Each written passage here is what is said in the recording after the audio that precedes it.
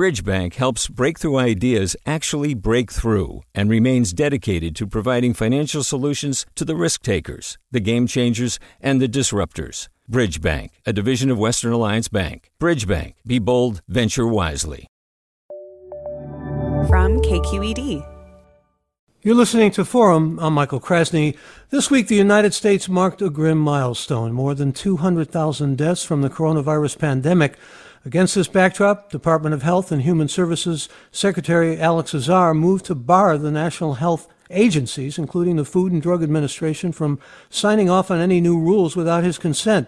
Azar's sweeping declaration, called by some as a power grab, would affect regulation of the nation's foods, medicines, medical devices, and other products, including vaccines.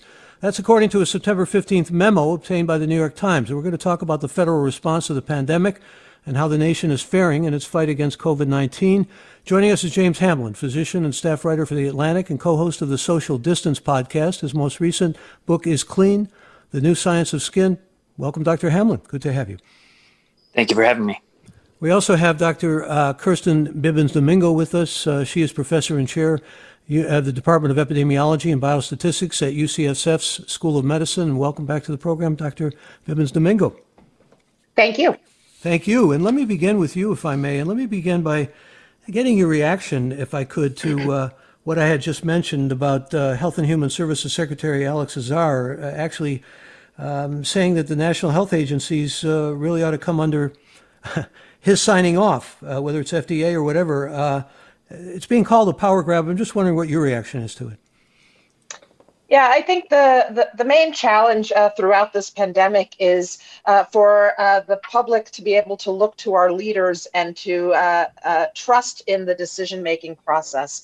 And I think when you see these type of political maneuvering and when you hear inconsistent messaging from our leaders, I think that is the challenge. Really is that it places the trust of the public in jeopardy, and all that we know about what we've learned from the public's perceptions of the vaccination that is coming down the road, of various policy interventions, is that the public's trust is the one thing that we are lacking and the one vital thing to be in place for us to move forward safely.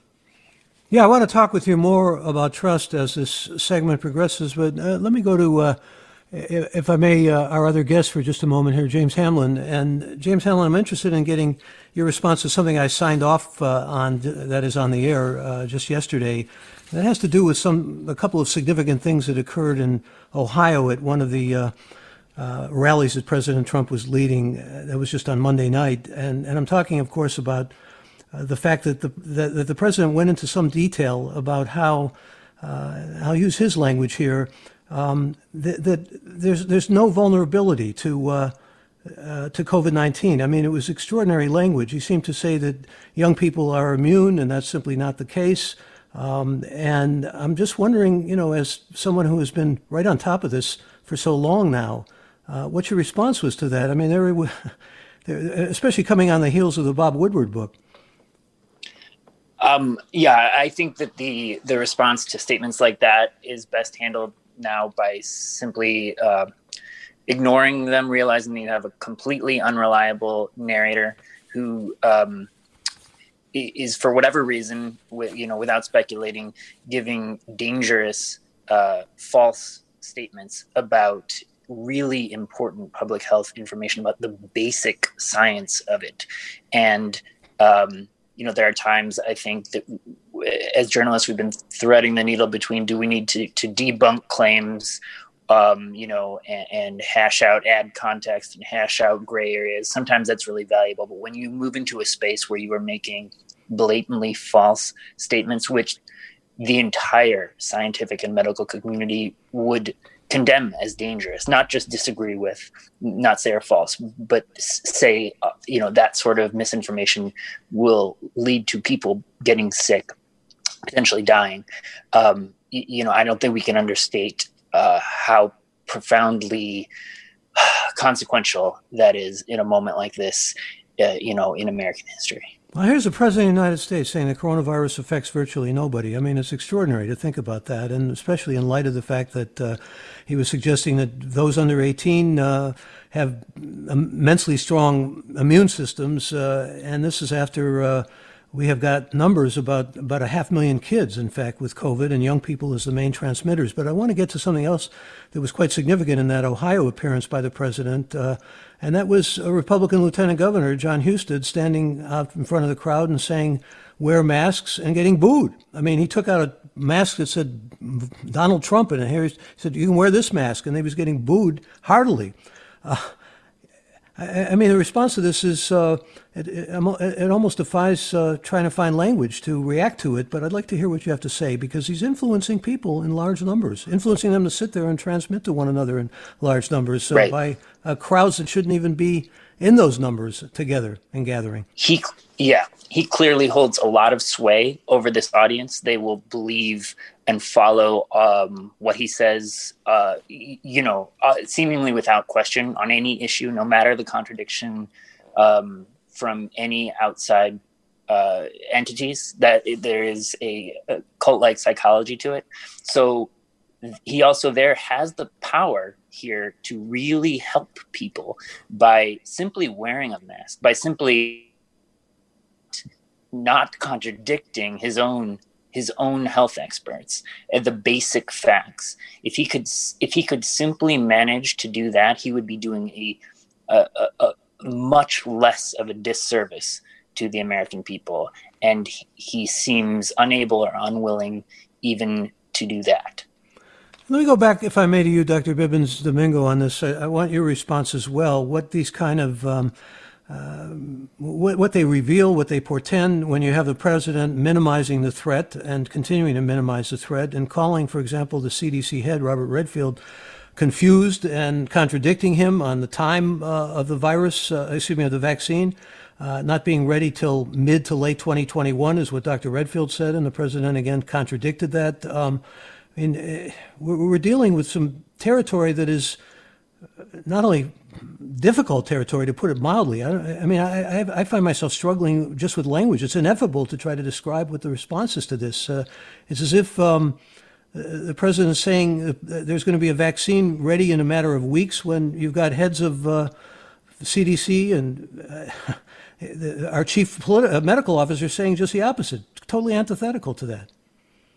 Yeah, it's really unprecedented, and I think the impact will be quite long lasting. I think it's important to know how much the CDC has been really the hallmark of trying to understand the science behind public health for so many years, and really the model for how many in the rest of the world look to building public health programs, and to regular communication when the science is just emerging, and how we can use our understanding of the latest science to design evidence-based public health practice. And I think the regular undermining of the CDC, of the other agencies in the government that are in charge of the pandemic, is really, it erodes trust, as we already said, but really it is particularly challenging at a time when we are still learning about this virus. We need to have be able to have the scientific discourse, and to be able to have our scientific institutions communicate about what we know at the science about at the present time, and what that means for our application to public health, or our application to the design of vaccinations and other types of things. And to have that being eroded on a consistent basis, either in the political maneuverings behind the scenes or in the outright comments challenging statements of these leaders, I think is really harmful and will be long lasting. And political, I think, is the key word here, as you're saying. This is a president who said 34 times the virus will disappear, and has argued that blue states are the reason we're behind in high number of cases of coronavirus, and that he's doing a phenomenal job. But I'm also struck by something else that has emerged here, Dr. Hamlin, and that is the president talking about herd immunity, especially identifiable with the advocacy of White House advisor Scott Atlas, who has absolutely no expertise in infectious diseases, but it seems to have caught his attention, and he seems to think there's some merit there. He seems like he's an advocate. From my reporting on that, I couldn't go so far as to say that Dr. Atlas is an advocate. There were some reports by, I believe, the Washington Post that relied on anonymous sources that said that the term herd immunity was being thrown around in planning discussions. I know President Trump has alluded to it. It's a complex topic that derives from immunization policy, and it refers to the ways in which people are vaccinated that creates immunity across a population such that there can't be significant outbreaks. Some people are misusing the term and saying that it is, could be a sort of strategy, which it's not. It's a concept from vaccination. It will be useful as we roll out this vaccination to the vaccines as they become available to think about, who needs to get vaccinated first, to most effectively use the doses that we have initially to try to create immunity across populations. But it's not really relevant right now. Well, excuse me, isn't it also true that there really has, in fact, I think you interviewed Howard Foreman on this, who's a health policy professor at Yale. There really has been no disease that has had full herd immunity. You get lower levels and you get outbreaks that are bigger or smaller. You get waves, really. Right. That's not how diseases tend to move through populations. It's a term from vaccination. So you would continue to see waves for a long time, foreseeably, if there were simply no vaccine. And the really important thing here is, I think there's a basic idea that a certain number of people in the population are going to get infected anyway. And the erroneous school of thought is, why not just have people get infected earlier, get it over with, get to our place of herd immunity, and move on with life. And the fact is that just wouldn't happen, that you would have more people get infected. Well, we heard Rand Paul arguing with Dr. Fauci about this, didn't we? Right. It's a seductive kind of idea, because no one wants shutdowns. No one wants to be stuck at home, away from family members and not doing the things that we love in life. No one's advocating. Everyone wants this to end immediately. And I think that's really important to note. But that if you simply went back to old ways of life, you would see many more people get sick than if we can continue to, moderate, do the best we can to distance and slow the spread of this until we have a vaccine and until we have better treatments. We can expect that month over month, hopefully not year over year, but year over year, as we're turning into our second year of this, treatments will get better. It will be a more survivable condition, that doctors will get better and at treating this. And even if a length of stay in a hospital decreases from, say, 10 days to 7 days, that's very significant in one person's life. So every case that we can prevent or delay is valuable. Again, James Hamlin is a physician and staff writer for The Atlantic, co-host of the Social Distance podcast. His most recent book is Clean, The New Science of Skin. And we're talking about how the United States is faring in its battle against the COVID pandemic. One other footnote about so-called herd immunity. A lot of people point to Sweden, and I've learned from James Hamlin, from Dr. Hamlin, that Sweden still bans gatherings of 50 or more people, and they actually have bans on religious gatherings and concerts and theatrical and cinema performances and all of those things. So the idea that everything is just out there, that some people have, is misguided. I want to go back to the thing that you brought up, Dr. Bibbins-Domingo, and Kirsten Bibbins-Domingo, again, is professor and chair of the Department of Epidemiology and Biostatistics at UCSF School of Medicine. That's this question of trust, because in high-risk neighborhoods where transmission is particularly high, even in counties that seem to have better control over things, and I'm talking, of course, about particularly here in the Bay Area, I'm thinking about San Francisco and the high number of Latinx cases, about 50%, in fact, of them in San Francisco. That's only 15% of the population. You have a need for trust, and a need for trust particularly with the medical community. Now, I know at UCSF you've worked a lot on that, and I'd like you to sort of describe what you've done, what you see as positive in it. Sure. Trust is important, and I think it's important to recognize that COVID-19 has affected many of our poor and minority communities in the Bay Area, Latino communities in particular in San Francisco, and in Oakland, but also African American, Pacific Islander. These are communities that already have a level of health disparities, a greater burden of other types of illness, as well as a history of having interactions with the healthcare setting that doesn't continue to promote trust in healthcare, science, and medicine. And so then when you layer on this pandemic on top of this, and you now watch these communities really being disproportionately affected, if you see the milestone of 200,000 deaths across the US and realize that African Americans make up a quarter of those deaths, even though they're 13% of the population, that in the Bay Area and across California, that Latinos make up the majority still of the cases, even though there are much lower representation in the population. The pre-existing level of mistrust that medicine and science is going to take care of the needs in these communities is now amplified, that mistrust, because of what everyone is observing, which is the really disproportionate impact. So we need a lot more. What many of us at UCSF have been doing, I think, has been really working in close partnership with the community organizations. And I think this started early on in the pandemic with a really strong partnership with the Latino Task Force in San Francisco.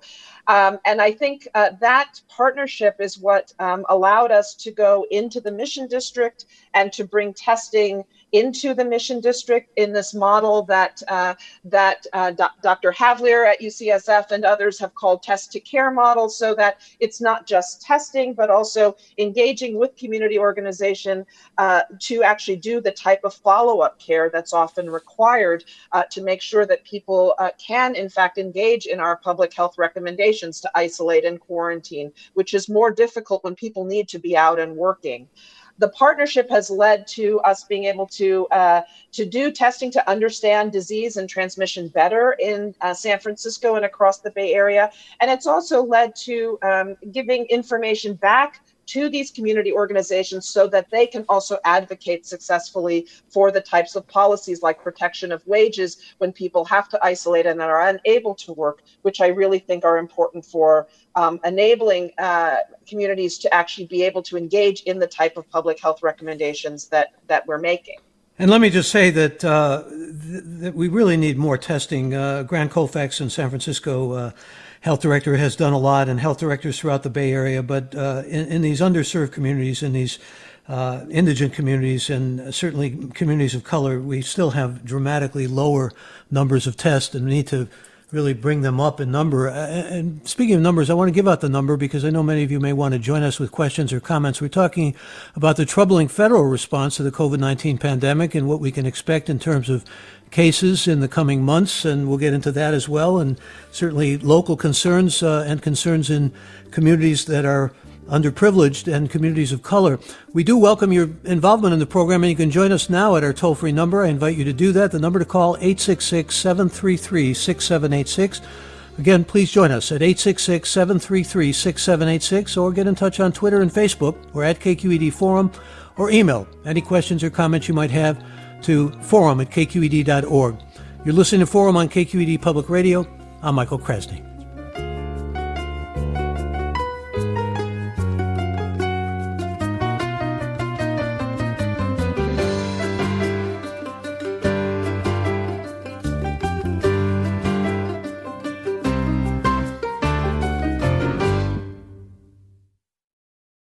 Welcome to Forum. We're talking about the troubling federal response to the COVID-19 pandemic and what we can expect in terms of cases in the coming months. And we do invite your involvement. And if you have questions or comments or would like to join us, you can do that now by calling in toll-free at 866-733-6786. That's 866-733-6786, or get in touch on Twitter and Facebook. We're at KQED Forum, or email us, forum@kqed.org.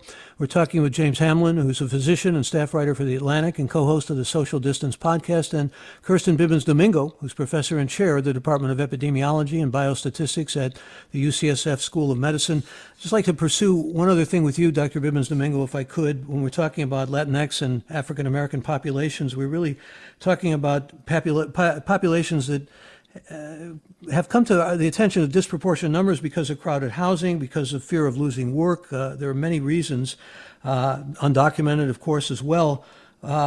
So we need much more easy access of testing for people who are in those situations, but we also need places for them. I mean, whether it's a hotel room or what it is, there has to be an infrastructure, doesn't there? Strong infrastructure? Yeah. Yes, exactly right. I think the issue that we're seeing is that cycle of the essential worker, the people who are doing low wage frontline work, being exposed in work environments because people are out and not sheltered at home, also in congregate living settings, but then taking that exposures and bringing it home to more densely populated living environments, housing environments. That's worse here in the Bay Area because of our affordable housing crisis. And that cycle is really what is fueling a lot of what we are seeing. You are absolutely right. We need more testing, and not only do we need more testing in general during this pandemic, but we need testing that is directed really to communities where transmission is highest. We always talk about the positivity rate, and it tells you whether we're under testing, but we also have to think of that at a really very, very local level and say it's great that San Francisco is doing well, but we also have to make sure that the areas where transmission is still high in San Francisco are also doing well, and direct our resources like testing and other of the types of services that are needed in order to achieve the public health practices that we want to happen. You bring up the issue of housing. I think it's great that there has been a response to thinking about how to make hotel rooms available when people need to isolate or quarantine. That has been a really important feature in our pandemic response. I think you see around the Bay Area that response has been better when we've engaged with local community leaders to understand what the barriers are to even using those types of isolation and quarantine locations, because oftentimes there are barriers to doing that in the community. Your program, KQED, has highlighted the really nice way in which we've responded to trying to think more long-term of getting people who are unsheltered to have shelter during this time, which I think is also a key part of this. But what we have to be doing is now thinking about more sustainable solutions. And I think my hope is that the partnerships that are really essential to both the acute response, particularly in the communities with the highest need and highest transmission, can be translated into a more sustained response to thinking across our sectors to what do we need in order to achieve better health more in the long term as well. Well said. And let me read some comments that are coming in that are also, many of them well said. This actually, we've been talking about trust, and here's a listener who says, there's no way I would get the Trump vaccine. Another listener says all those complicit in Trump's streamlining of our pandemic task force in 2018 and then lying to us about dangers of COVID-19 should be charged with crimes against humanity. This has been a colossal failure by Trump and his administration at the expense of American lives. Some strong sentiments here, to put it mildly. Here's Susan, who writes, Trump once said that he could shoot someone on Fifth Avenue and not lose supporters. Now it seems he won't lose supporters even when he's willing to shoot them by discouraging them to protect themselves with masks. And Denise says, I feel that the best words to describe the current resident of the White House is cult leader, and cult members will never believe or recognize the truth about the COVID virus. And those of you who defend the president, please feel free to express yourself here. I'm going to go to a question, though, from a listener named Ned. And James Hamlin, Dr. Hamlin, I'm going to ask you to respond to Ned. He writes, in February, the FDA's poor decision in only focusing on the CDC to make a test kit. Hello. Can you guys hear me? We got some crosstalk there. In February, the FDA's poor decision in only focusing on the CDC to make a test kit, and then the CDC's incompetence in getting a test kit, but out-destroyed the country's chances to contain the virus in early hotspots. How important were these factors in containing the virus, and why don't these factors get more attention? Early testing, I think there's going to be a lot of opportunity. Sorry, there's a buzzer. There's going to be a lot of opportunity to litigate early responses to who could have done what better. Right now, we need to focus on getting rapid testing out and approved and making sure it's vetted appropriately. We absolutely could have moved more quickly on testing, and the exact degree to which that would have changed the course of the pandemic. I'm hesitant to think that it would have, just because of the disinformation and downplaying of numbers that continued from the White House, but that in the hands of capable leadership and with a real interest in transparency and containing the virus could have very well led us at least to be more meticulous and to be more specific in how we were rolling out shutdowns, whereas instead we sort of had to flip this switch and just say, well, everybody in entire large cities just shelter in place indefinitely, which is not an ideal situation. Usually you can have more concrete and targeted plans for how and exactly when people need to shelter in place. What about the example of Germany? I'm struck by the fact that they had full shutdowns that led to major caseload drops and ended with an ability to implement widespread testing and tracing to contain cases before they actually turn into outbreaks. All this done within a specific time frame. I think you could argue that supporting that would maybe make more sense. And I think you do argue this, don't you, in one of your articles in The Atlantic? If you did this in a couple of weeks and just had a total shutdown, as opposed to being in this limbo where you open up and then you find you have to shut down again and then you open up and so forth. I mean, this is maddening. This is like being in Dante's Inferno or something. Yeah, I know. It's very frustrating and difficult for everyone. It's at least a possibility that I've explored, I heard from in email correspondence with Dr. Fauci a couple weeks ago. He was saying we really need to get our national case numbers down to about 10,000, and we'd been writing at about 40,000 a day at that point, and now we're creeping up. Last I saw was 48,000. So the logical end point there, the only way that you could cut your case counts by 75% in a matter of a couple weeks would be a complete shutdown. We've not seen that sort of drop at any point. I'm not suggesting that's what we should do, and actually we wouldn't be capable of it because we don't operate we have a much more localized, state-oriented systems of public health. There are good things about that and there are bad, but one basic fact of it is we're not going to have a national mandate that every place does exactly the same thing. So that's part of our issue is we've seen abilities of certain cities to really clamp down and shut down and drop their case counts pretty quickly, but people move across the country, go to places where things aren't shut down, and our national numbers end up looking like this long, bleak plateau.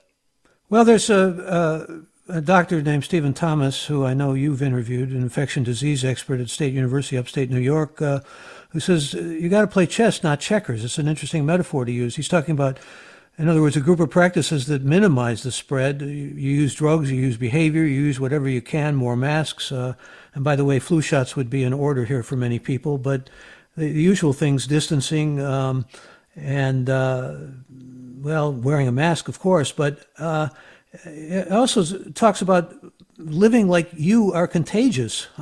And that's, I think, a useful thing to think about. Someone coughs or someone sneezes, immediately exhale. But, think of yourself as constantly, as best you can, minimizing unnecessary contributions of the virus to the air around you, because these are indeed what we have to be so concerned about now and what is being downplayed in the politicizing.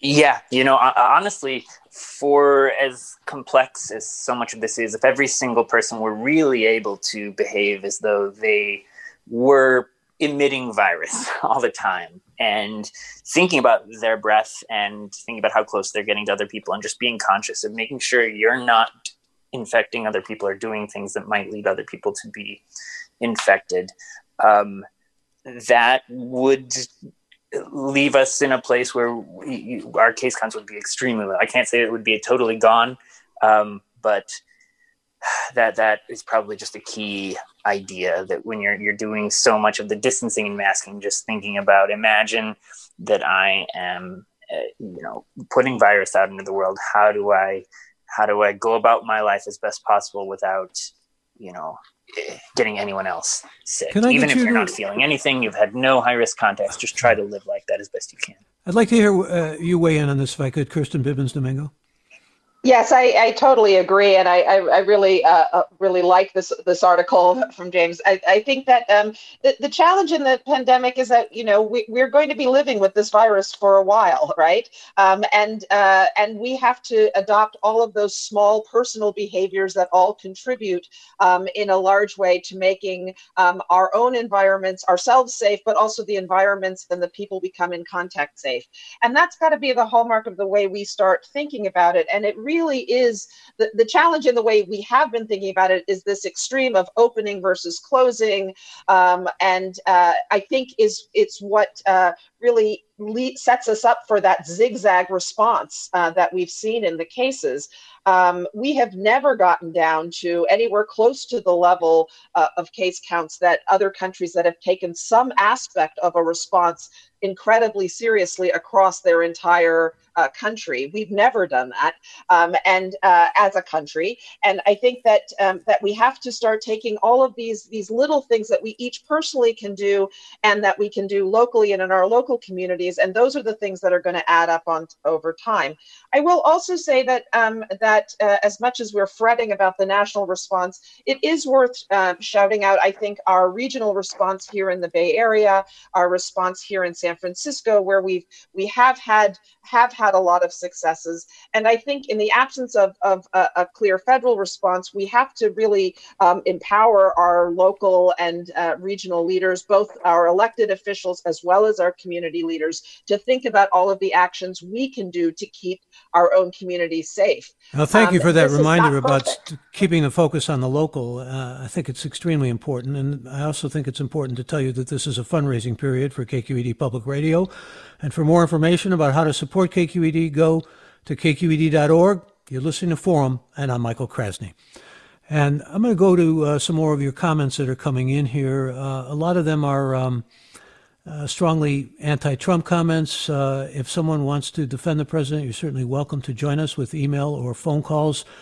Frank writes, Donald Trump minimizes all aspects of the pandemic. This is consistent with something from a national adversary such as Russia, which has ill will toward the U.S. Alicia says, I have neighbors who have recently recovered from COVID. They are Latino, and I notice that they frequently have prayer meetings in their home. They shared with me that faith will protect us from getting a bad case of COVID. None of them wear masks. Another listener, Noel, tweets, anyone who would listen to a real estate con man over the medical community should not be taken seriously. Another example of the general public's lack of understanding of science. And a listener writes, the root problem is a large number of people who will do what Trump says, no matter how ludicrous. We need to know how to do mass intervention to cure. He's not talking about COVID. I think he's talking about derangement, as some call it. And to get back to this notion of herd immunity, because people often bring up Sweden, and a listener tweets, I'm going to go to you, James Hamlin. Listener says, Sweden also has greater social cohesion and trust in government, so they voluntarily did the things the government asked them to do. And when I started asking you about, the lieutenant governor of Ohio saying, wear a mask and people booing him and everything, this gets right to the heart of this listener's tweet. There is less social cohesion here, or less of, maybe some would call it more rebelliousness or contrariness. That's American. Right. Yeah, well, we're seeing a lot of cohesion too. I don't I don't want to downplay. A lot of people have been just really vigilant and great about following public health directives and are doing their part. I'd say most Americans are.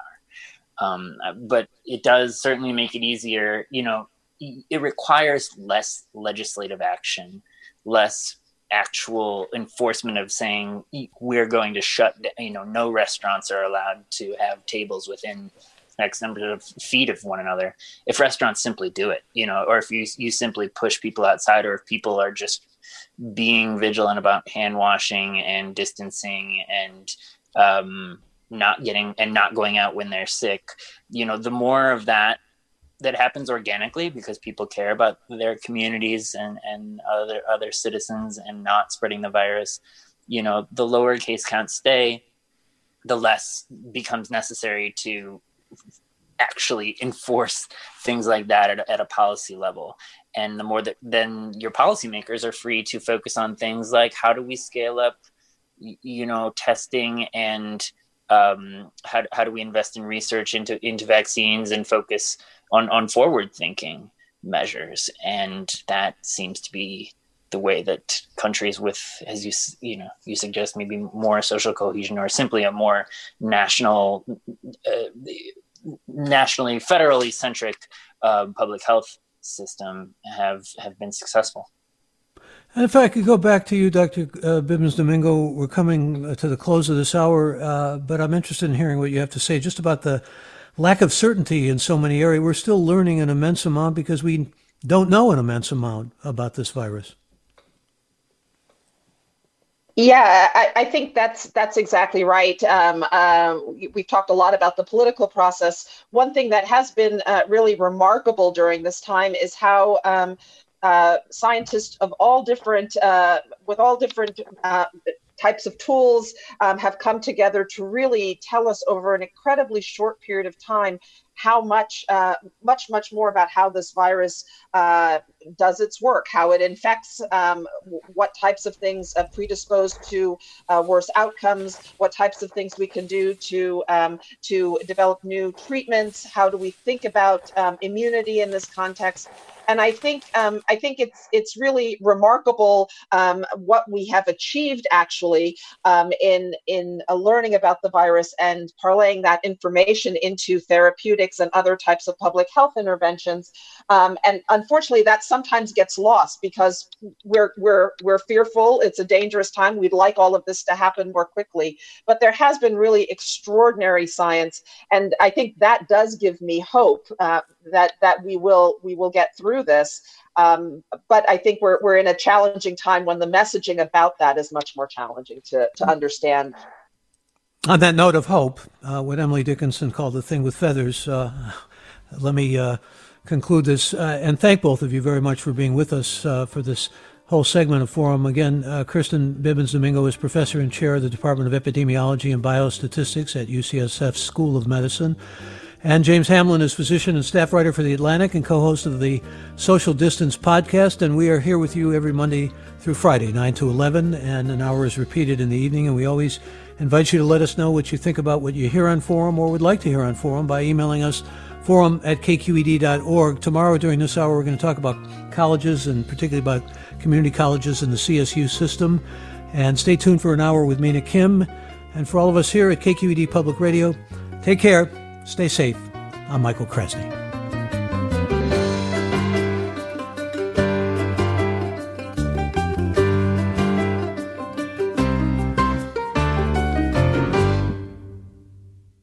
Funds for the production of Forum are provided by the members of KQED Public Radio and the Germanicos Foundation and the Generosity Foundation. Support for Forum comes from San Francisco Opera. Set 10 years after a school shooting, the critically acclaimed opera Innocence takes us into a complex emotional journey where our understanding of innocence and guilt is constantly upended. Kaya Sariaho's ethereal score collapses the past into the present as a community of survivors grapple with how to move forward. Don't miss the highly anticipated American premiere of Innocence, June 1st through 21st. Learn more at sfopera.com. We've all got those parts of our house where the internet just won't go. Well, if you had wall-to-wall Wi-Fi from Xfinity, you could worry less about dead spots. Because with wall-to-wall Wi-Fi from Xfinity, you get fast speeds, reliable connection in every room, and power for all of your devices, even when everyone's online. That's wall-to-wall Wi-Fi only with Xfinity. Restrictions apply, not available in all areas. Actual speeds vary.